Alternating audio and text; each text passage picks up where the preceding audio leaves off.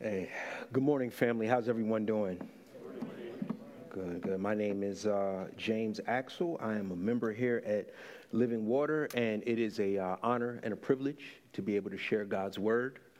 Pastor Mike, I'd like to thank you for this opportunity. It is one that I do not take lightly, and so I've been asked to talk about, as a devoted follower, we must have a life of sacrifice and submission to the cross.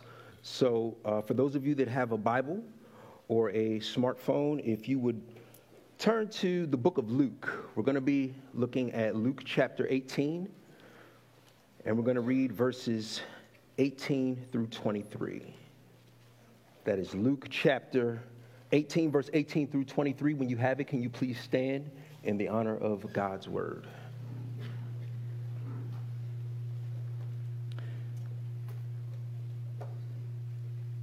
And this is the word of the Lord. It says, "And a ruler asked him, 'Good teacher, what must I do to inherit eternal life?'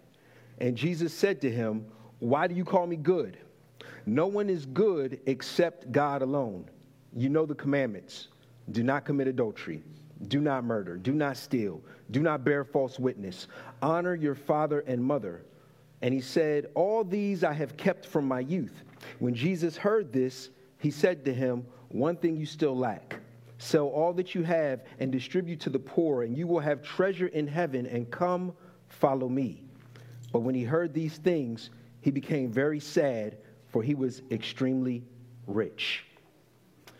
You may be seated. Heavenly Father, I thank you for this opportunity. I thank you for your goodness, Lord God. And Lord, I thank you that your word does not return unto you void, but it goes out and accomplishes that which it was sent to do. And so I pray that in this moment that you would be glorified. I thank you that you have not given us a spirit of fear, but of power, love, and a sound mind. And God, I need you. And I thank you for this opportunity and magnify. I pray that your name would be magnified. For it's in Jesus' name I pray. Amen. All right. So there is a familiar story about a 6-year-old girl named Jenny. And Jenny had 2 loving parents. And so one day, Jenny is doing some shopping at the local thrift store with her mother. And she sees this beautiful pearl necklace. And her eyes light up, and she just has to have the necklace. She grabs it like many kids do when they see something they want. She grabs the necklace. She grabs the pearl necklace and asks her mom if her mom will purchase it for her. Her mom looks at the back of the box and notices that the price is $10. And she says, "Baby, this is a lot of money. If you really want this pearl necklace, you're going to have to crack open your piggy bank and use your own money to buy this necklace." So Jenny was disappointed, but she couldn't wait to get home to empty out her piggy bank to see how much money that she had. And the disappointment that she had within the store turned to devastation when she quickly realized that she was about $3 short. She had roughly $7. And when her mother saw that she really wanted this pearl necklace, she said, "I'll tell you what, Jenny, I'll make a deal with you. If you keep your room clean for the next 7 days, and if you eat all of your vegetables, your father and I will give you an allowance at the end of the week, and you'll be able to get this pearl necklace." And so Jenny was excited at that. And so for the next 7 days, she did the very best she could to keep her room clean. She ate all of her vegetables. And 7 days later, she was able to go back to that thrift store and purchase the pearl necklace. And it was her prized possession. She loved it. The only time that she took it off was when she took a bath and right before she went to bed. And so Jenny also had a loving father, and her father would read her a bedtime story each night before she went to bed. And so one night, when he finished the bedtime story, he asked his daughter an unusual question. He said, "Jenny, do you love me?" And she said, "Yes, Daddy, I love you." He said, "Okay, baby, well then give me the pearl necklace." And her tiny hands clutched the necklace, and she said, "No, Daddy, this is mine. I worked hard for this, but you can have Rocket." And Rocket was an old stuffed animal that she no longer played with. And so the father smiled and kissed Jenny on the forehead, and he said, "Okay, baby, go to bed." And so about a week and a half later, the father read Jenny another bedtime story. And when he finished this story, he asked her the same question. He said, "Jenny, do you love me?" And she said, "Yes, Daddy, I love you." He said, "Well, then give me the pearl necklace." And Jenny said, "No, you can't have this necklace, Daddy. This is mine, but you can have my favorite shoes over there." And the father smiled, kissed her on the forehead, and told her to go to bed. About a week or two goes by, and the father is walking up the steps to read her another bedtime story. But this time, right before he opens the door, he hears the sounds of sniffling. And to his surprise, when he opens the door, he finds Jenny sitting on the bed crying. And he's confused. He doesn't know what happened. And so he says, "Baby, what's wrong?" And she raises her tiny little fist in front of him. And as she opens up her fist, the pearl necklace is inside. And she says, "Here you go, Daddy. This is for you." And this melts the father's heart, so much so that he begins to cry. And he takes the pearl necklace out of her hand.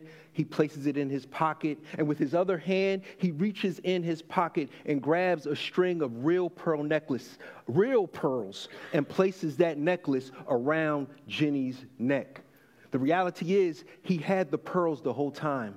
And he was just waiting for his daughter to trust him enough to give him the fake pearls so that he could give her something authentic. And as we turn our attention to the text, in verse 18, we encounter someone who is known as the rich young ruler.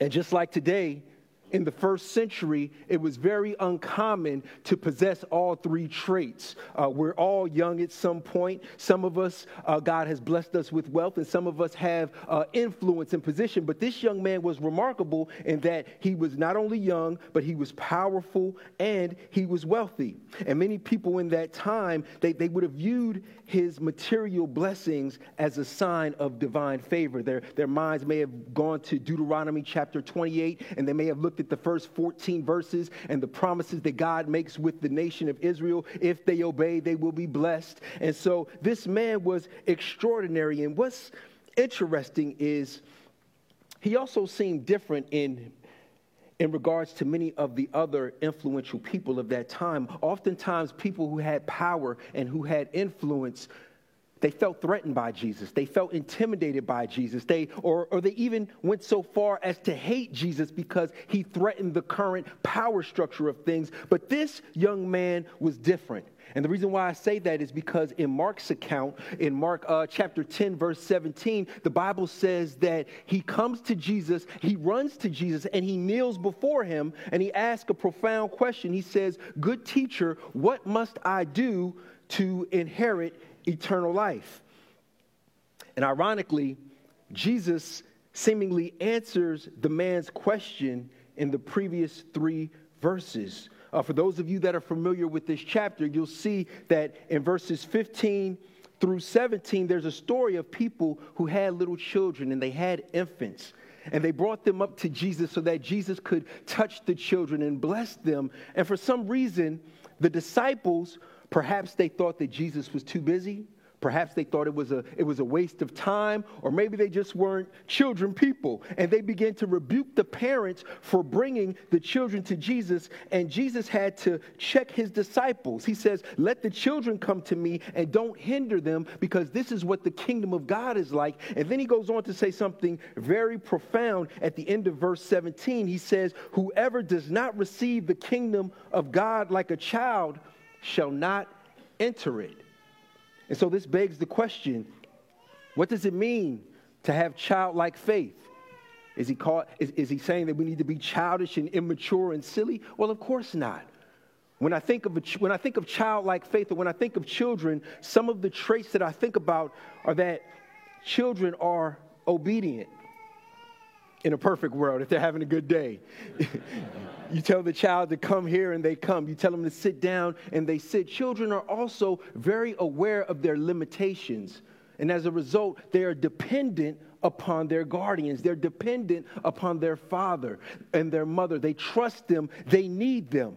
And not only do they trust and love them, not only do they trust and need them, but they love them. They often imitate them. They want to be like them. There are things, certain characteristics that they imitate. I can remember as a child trying to walk in my father's shoes. I can remember putting on his clothes. There's this love, this dependency, this adoration. And these are some of the things that I believe Jesus is referring to when he says that we have to have childlike faith.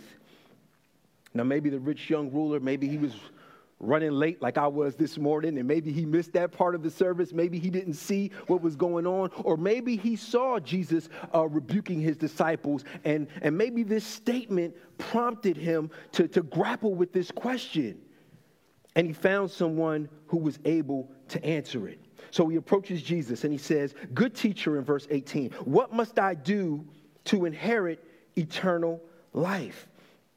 And Jesus' response is interesting in verse 19. He says, "Why do you call me good? No one is good except God alone." And what's going on here? Why did Jesus respond to the man in this way? He's obviously being very respectful. He ran to him. He knelt before him. He called him good teacher. What's up with the response? Is Jesus saying here that he's not good? Of course not. I believe there's a couple of possibilities. There's a couple things that could be happening here. One possibility is that he's causing the rich young ruler to focus on the word good. That word good is reserved for God. And while the rich young ruler in verse 18 asked the question, "What must I do?" Jesus is letting him know that only God is good. And you can't please him. You can't earn his favor based on your own merit and your own good deeds. And perhaps the second thing that Jesus is calling for the rich young ruler to do is to recognize who he's talking to and to respond accordingly. He's saying, if only God is good and you're calling me a good teacher, then you need to recognize who it is you're conversing with. I can remember as a child. I'm not sure I understand. Siri doesn't understand. So I can remember as a child growing up, one of my favorite things to tell people was that you can't tell me what to do. When I was a little kid. Now, I wasn't crazy. I didn't say that to my mother or my father, but I can remember having conversations with older cousins or people who were trying to tell me something. And every time they told me something, especially when it was contrary to what I wanted to do in that moment, I was quick to let them know that you can't tell me what to do. I don't know you. There is no relational equity. And so there needs to be some sort of relationship going on, or there needs to be some sort of recognized authority. You need to be a teacher. You need to be a police officer. You need to be a fireman. But if you're just a stranger telling me to do something, you can't tell me what to do. And this brings me to my first point. For my point, people, we must acknowledge the lordship of Jesus Christ if we are to submit.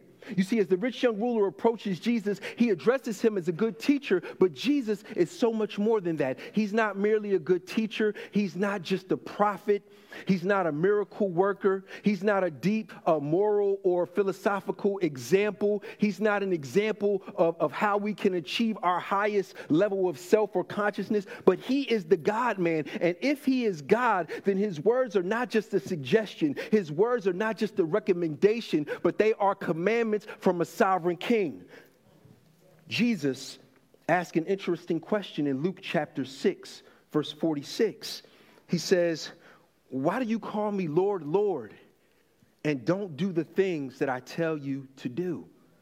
And then he goes on in the next couple of verses, and he talks about there's two types of people. The first person hears the words of Jesus. The first person, they come to church. They listen to the podcast and the sermons. They read their Bible, but they don't build their life on what they have heard. And he says that person is equivalent to the person who builds their house on the sand.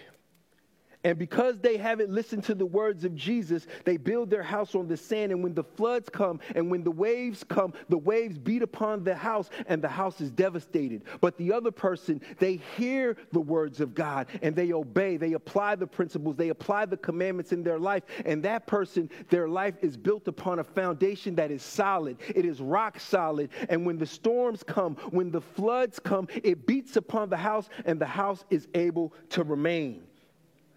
Which one are we? Have we submitted to the sovereignty and the lordship of Jesus? Or do we just accept him as our Savior and not our Lord? Sadly, some of us, although we may not articulate this, we want a Shady Maples Christianity. And what do I mean by Shady Maples Christianity? For some of you that don't know, there is a powerful ministry just outside of Lancaster. And they minister 6 days a week. The address is 129 Toddy Drive in East Earl, Pennsylvania. And for those of you, people from all over the state come to this particular place. You see mega buses coming to this place because truly the glory of the Lord is in this place. If you've ever had the roast beef, you can feel the anointing.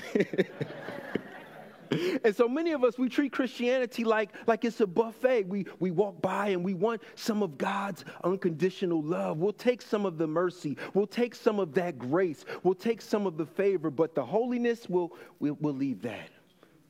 The parts of the Bible that rub up against what we want to do, we'll bypass that for something else. And how many know that Jesus will be Lord of all or he will be Lord of nothing? We have to fully submit. And so in verse 20, he continues the conversation with the rich young ruler, and he says, listen, man, you know the commandments. Don't commit adultery. Don't murder. Don't steal. Don't bear false witness. Honor your father and mother. And the young man's response is interesting. He says, I've kept all of these from my youth. I believe that word kept in the Greek is phulasso, and it means to observe. He's telling Jesus, listen, he's already young, but he says, I've been doing this since I was a young boy. I've kept these commandments. I haven't violated them. I've followed them wholeheartedly. And on the surface, this is a remarkable young man. He's articulate. He's well-dressed. He's influential. His theology is on point. He's affirming the 10 Commandments to Jesus, and he's saying, I've been observing these since I was a youth. But notice Jesus' response in verse 22. When Jesus heard this, he said to him, one thing you still lack. Sell all that you have and distribute to the poor, and you will have treasure in heaven, and come follow me. And the first time I read this, it almost felt like Jesus was killing an ant with a sledgehammer. I'm like, why is this response so harsh? What is going on here? You just met the man. You just had a conversation with him, and you're telling him to give up everything that he has to follow you? I love Mark's account of this story because he adds a tidbit that Luke leaves out. In Mark chapter 10, verse 21, he says that after the young man says that he's kept these commandments and he's been following them since he was young, in Mark 10:21, the Bible says that Jesus looked at the young man and he loved him. And that loving gaze saw through the ambition. And it saw through the affluence. It saw through his polite mannerisms. It saw through the accomplishments. It saw through everything. And Jesus, being the great physician, he spotted the insidious cancer of covetousness and idolatry. And so when he detects what's really going on beneath the surface, he not only calls it out, but he offers to help the young man, giving him the opportunity of a lifetime. He says, listen, this is really what's going on. And what I want you to do is that I want you to give your wealth to the poor, and you will have treasure in heaven. This is the opportunity of a lifetime. He gets the chance to witness Jesus' miracles, to hear his deep teachings and to ask him questions behind the scenes. He gets the opportunity to witness firsthand the death, burial, and resurrection of Yeshua. He gets the opportunity to go and make disciples and to spread the gospel. Who knows? He may have even been an author of one of the books of the Bible. We don't know. All we know is Jesus said, "You will have treasure in heaven. Come, follow me." And he couldn't do it. Check out this quote by Ken Boa. It says, "We are constantly in danger of letting the world instead of God define us, because that is so easy to do. It is only natural to shape our self-image by the attitudes and opinions of our parents, our peer groups, and our society. None of us are immune to the distorting effects of performance-based acceptance. And we can falsely conclude that we are worthless or that we must try to earn God's acceptance. Only when we define ourselves by the truth of the word rather than the thinking and experiences of the world can we discover our identity." So what's going on here? When Jesus says this, he's recognizing that, listen, your comfort, your identity, your self-worth, your faith is really wrapped up in the things that you have. Your socioeconomic status is what you're placing your faith in. Your wealth and your riches, this is what your confidence is ultimately in. And Jesus, he sees that and he asks the young man, "I want you to give these things away because you don't have them, they have you." Jesus loved him and he wanted him to be free.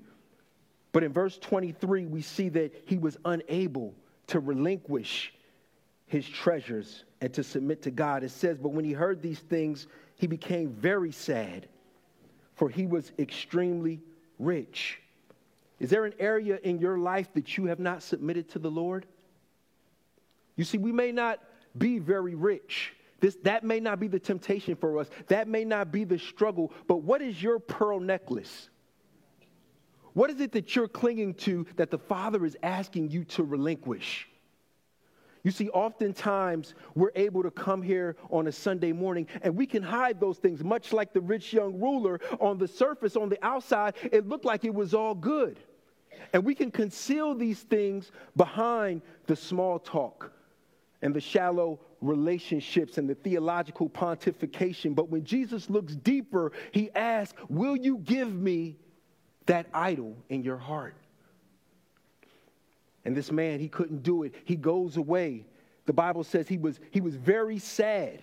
And I think that word, Andrew, I didn't get a chance to ask you, but I think that word in the Greek is perilupos. And so I think what's happening, that word, it talks about, it goes beyond very sad. It's deeply grieved. This is the type of grief and the type of mourning that happens when someone dies. It's associated closely with death. This man is wrecked. He's devastated. Perhaps maybe the first time he saw who he truly was, he saw the idols that was in his life. And he was unable to relinquish those things. And he goes away. And the irony about this is the man who was so concerned with preserving his legacy, he was so preoccupied with his wealth, we don't even know his name. We don't know what happened to him.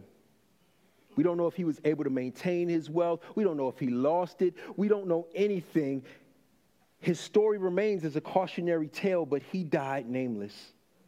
And this is a reminder that only what you do for Christ will last.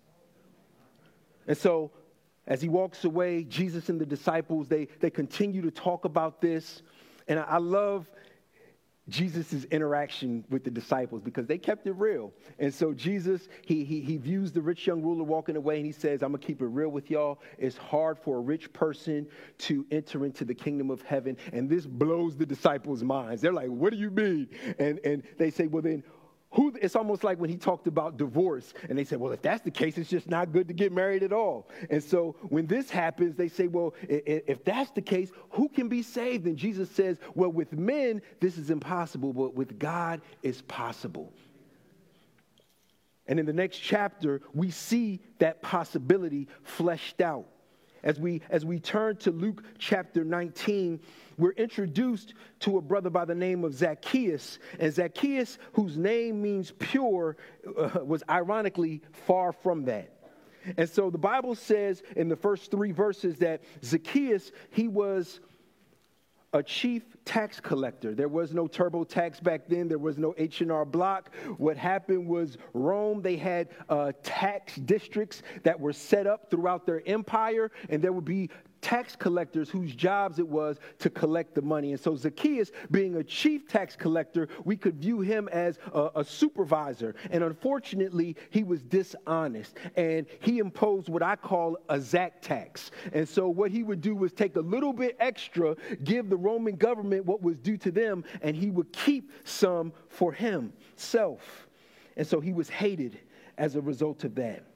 And it goes on, and it says that one day, he's looking to see who Jesus was. There was a crowd. The atmosphere is electric. And because of his height, he was unable to see Jesus. And so let's pick up in verse 4 and read what happens next. It says, "So he ran on ahead and climbed up into a sycamore tree to see him, for he was about to pass that way.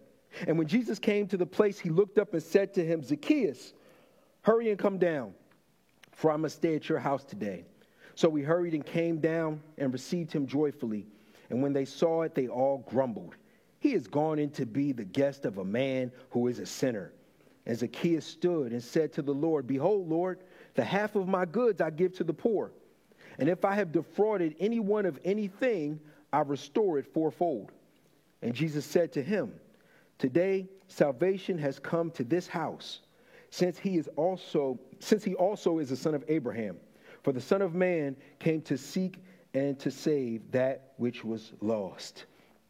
It's a remarkable story of grace. And I want to go back to verse 4, where we see Zacchaeus, unable to see Jesus in that moment, does something very unusual. It was undignified. It was uncommon for men to run like that within the first century. But not only does he run, he climbs up a tree, almost becoming childlike in his faith. And in his passion and in his excitement to see Jesus, he throws off restraint. He throws off the usual norms, and he runs and he climbs this tree. And what's interesting is when the Bible talks about Zacchaeus, we know that he's rich. We know that he's influential, but it doesn't say anything about his age. It doesn't identify him as being young. And so I can't help but wonder if being a middle-aged or being an older man, it allowed him to see the vanity of living for wealth, the vanity of having idols in your heart. And so perhaps he was able to recognize what the rich young ruler was unable to recognize in that moment. And so in climbing the tree, he looks up to see Jesus, and he encounters the grace of God. You see, it was grace that allowed Zacchaeus to cross paths with Jesus. It was grace that kindled a desire in his heart for Zacchaeus to even want to see Jesus. Grace gave him the unconventional plan to climb up the tree. Grace caused Jesus to look up and call Zacchaeus by name.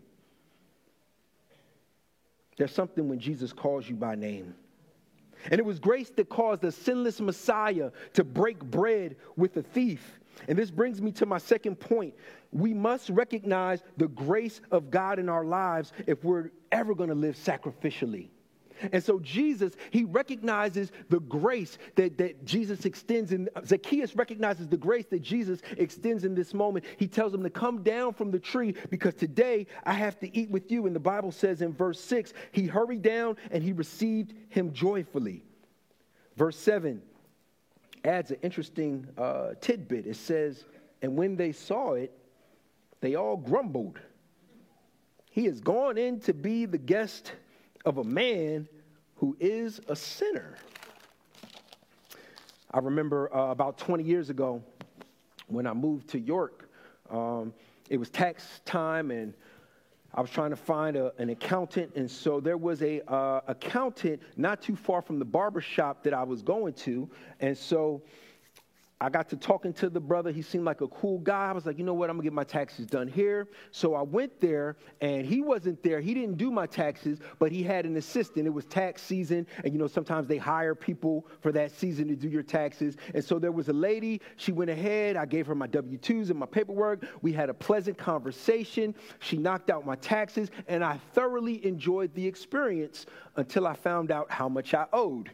And so it was surprising to me because I didn't make a lot of money that year, and I had owed several $1,000s according to the accountant. And so it was one of those things where I knew I had to file, but I think I waited till like maybe April 13th or April 14th to file. And it seemed like my file must have went to the top of the IRS's accounts because they started calling me immediately. I received all type of letters. They were jamming me up. And I'll never forget, one day I was at work, and I got a call to go into the office, and one of the secretaries told me, James, the IRS just called for you. And they left a message, and I was like, come, Lord, you can come get me now, Jesus. It was the most embarrassing day that I've had at work.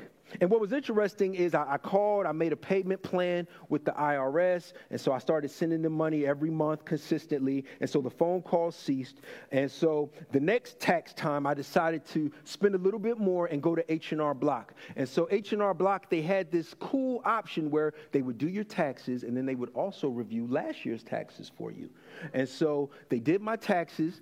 They reviewed my taxes from the previous year, and the person who did it noticed that the tax preparer had made a mistake. I can't remember exactly what happened, but they put something on an incorrect line, and whereas I should have received a rebate, I thought I owed thousands of dollars. And so by the grace of God, we were able to resolve that. I didn't have to make payments anymore. They sent me a rebate check, so I got all my money back and then some. I got what I was supposed to get. And I was relieved, but I was also upset. All that stress, all that anxiety for no reason. Imagine how these people felt. That was a mistake from that young lady. What Zacchaeus did was intentional. He extorted these people year after year. He took money out of children's mouths so that he could enhance his lifestyle. He was already wealthy, but it was never enough. And so year after year, he constantly stole from people. It was bad enough that Israel wasn't free.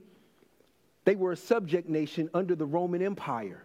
And they looked at Yeshua with hopes that he would be able to free and liberate them. And this person that they thought would make their country great has gone to eat with Zacchaeus?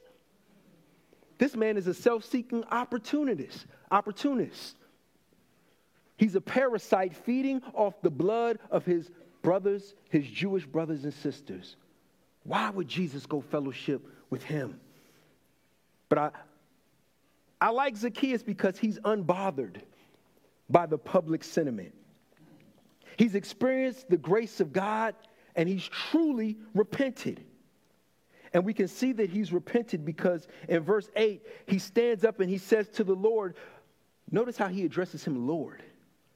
He says, behold, Lord, the half of my goods I give to the poor. I remember the first time reading this, I said, well, okay, that's cool.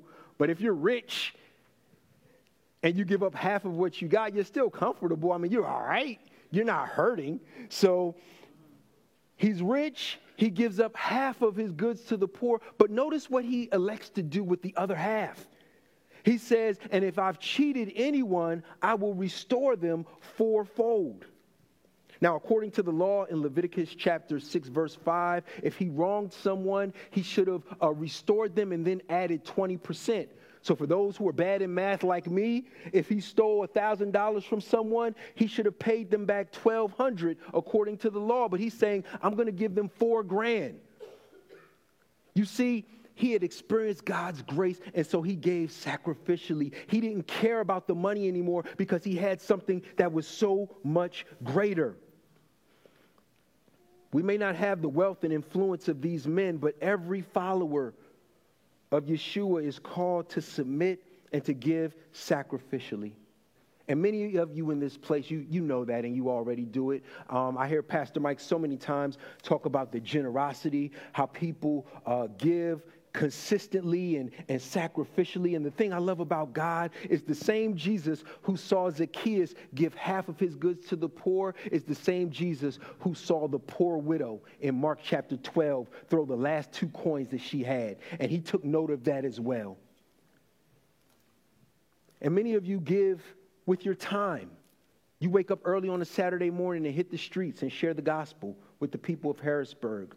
You use your talents and abilities to help people on the hill who are struggling with car repairs. Many of you, you get up a little early on Sundays and you serve as guardians. You work downstairs with the kids. You do missionary work and you go all across the world. You live sacrificially and you're not enchained by comfort and hedonism. If we're not careful here in America, the comforts that we have will sedate us. We will become numb to what God has placed us here to really do. And it's an honor and a privilege. And so in verse 9, when Jesus sees this repentance that takes place, Jesus says to him, "Today salvation has come to this house, since he is also a son of Abraham. For the Son of Man came to seek and to save the lost." So in about 6 months from now, the world's best athletes will meet in Paris, France for the 2024 Olympics. And now that I'm older, I don't get a chance to watch as many of the Olympic events as I once did. There are a couple that I do check for. But one thing that I do enjoy is the opening ceremonies. I love watching the opening ceremonies of the Olympics. There's something about the pageantry that I enjoy. I like watching the different nations donning their flags, wearing the nation's colors. And it is a tremendous accomplishment just to qualify for the Olympics. And so the people in this village, they are celebrating their country and their nation, and they're happy to be in this environment, but they're not satisfied. They've qualified for the Olympics, and since they're there, now they want to get a medal. You see, these people have submitted themselves to strict diets their whole lives. They've submitted themselves to intense training from their coaches. They've sacrificed and have not been able to go out and to do other things that friends and family have done. Some of them are fortunate enough to receive sponsorship, and they can devote all of their time to perfecting their craft, while others, they have to juggle families, they have to juggle work, and they train intensely, all for the hope of being able to stand on that podium. And when they stand on that podium, there will be a ribbon a medal placed around their neck, and they will hear their national anthem. And they know that in that moment, there is a group of people who are celebrating them and who can't wait for them to return so that they can celebrate them, that they can praise them, and that they can cheer them for the accomplishments that they did.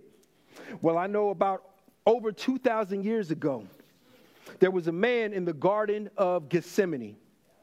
And when he talked to his disciples, he said, "Listen, I need you to pray for me because my soul is grieved even to the point of death." You see, in his humanity, he knew what lied before him, and he didn't want to go through with it. His fight or flight instincts kicked in. But he said, "You know what, God? Nevertheless, not my will, but let your will be done." He submitted to the plan that they had created in eternity past because he knew that only an infinite God could pay an eternal debt. He knew that we had to be rescued from sin. And so when they came and arrested Jesus unjustly, when they convicted him wrongly, when they beat him, and when they tortured him, he allowed himself to go through it. Why? Because the Son of Man came to seek and to save that which was lost. And so this beaten and bloody Jesus was forced to carry his cross until he could no longer carry it. And they hung him high, and they stretched him wide, and they ridiculed him, and they mocked him, and he prayed for his enemies. And why did he allow them to do it? Because without the shedding of blood, there could be no remission for sin. And so when he knew that the pay payment had been accomplished, he lowered his head. He said, "It is finished," and he gave up the ghost. But how many know Jesus didn't stay on the cross? Because after 3 days, he resurrected with all authority and all power. And how do I know he did it? Because in John chapter 10, verse 18, he told his disciples that no one can take my life.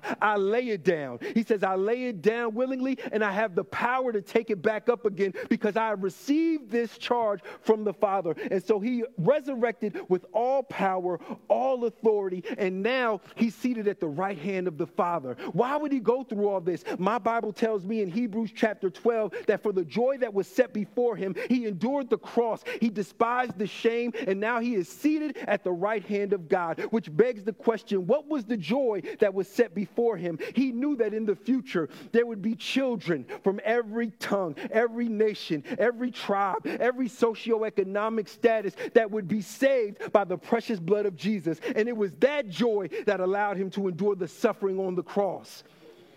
You see,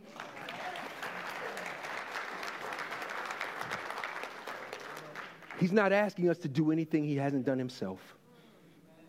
He submitted and sacrificed, and it is our honor and our privilege to be included in what he's doing today. Let's pray. Father God, I thank you for your faithfulness. I thank you for your patience, Lord God. Lord, you blessed us with so many things. And sometimes we allow those good things to become idols in our life, Lord God. Sometimes we gravitate toward comfort. I know I do. I pray that you would help us to live lives that are intentionally sacrificial, Lord God. You've given us so many gifts, so many abilities, so many talents, Lord God. Help us to consider others better than ourselves, Lord God. Help us to live for your glory and your will. We thank you, Lord God. Thank you for the sacrifice that Jesus made for us. Help us to love others. Remove the idols in our heart that you would be glorified. For it's in Jesus' name I pray. Amen.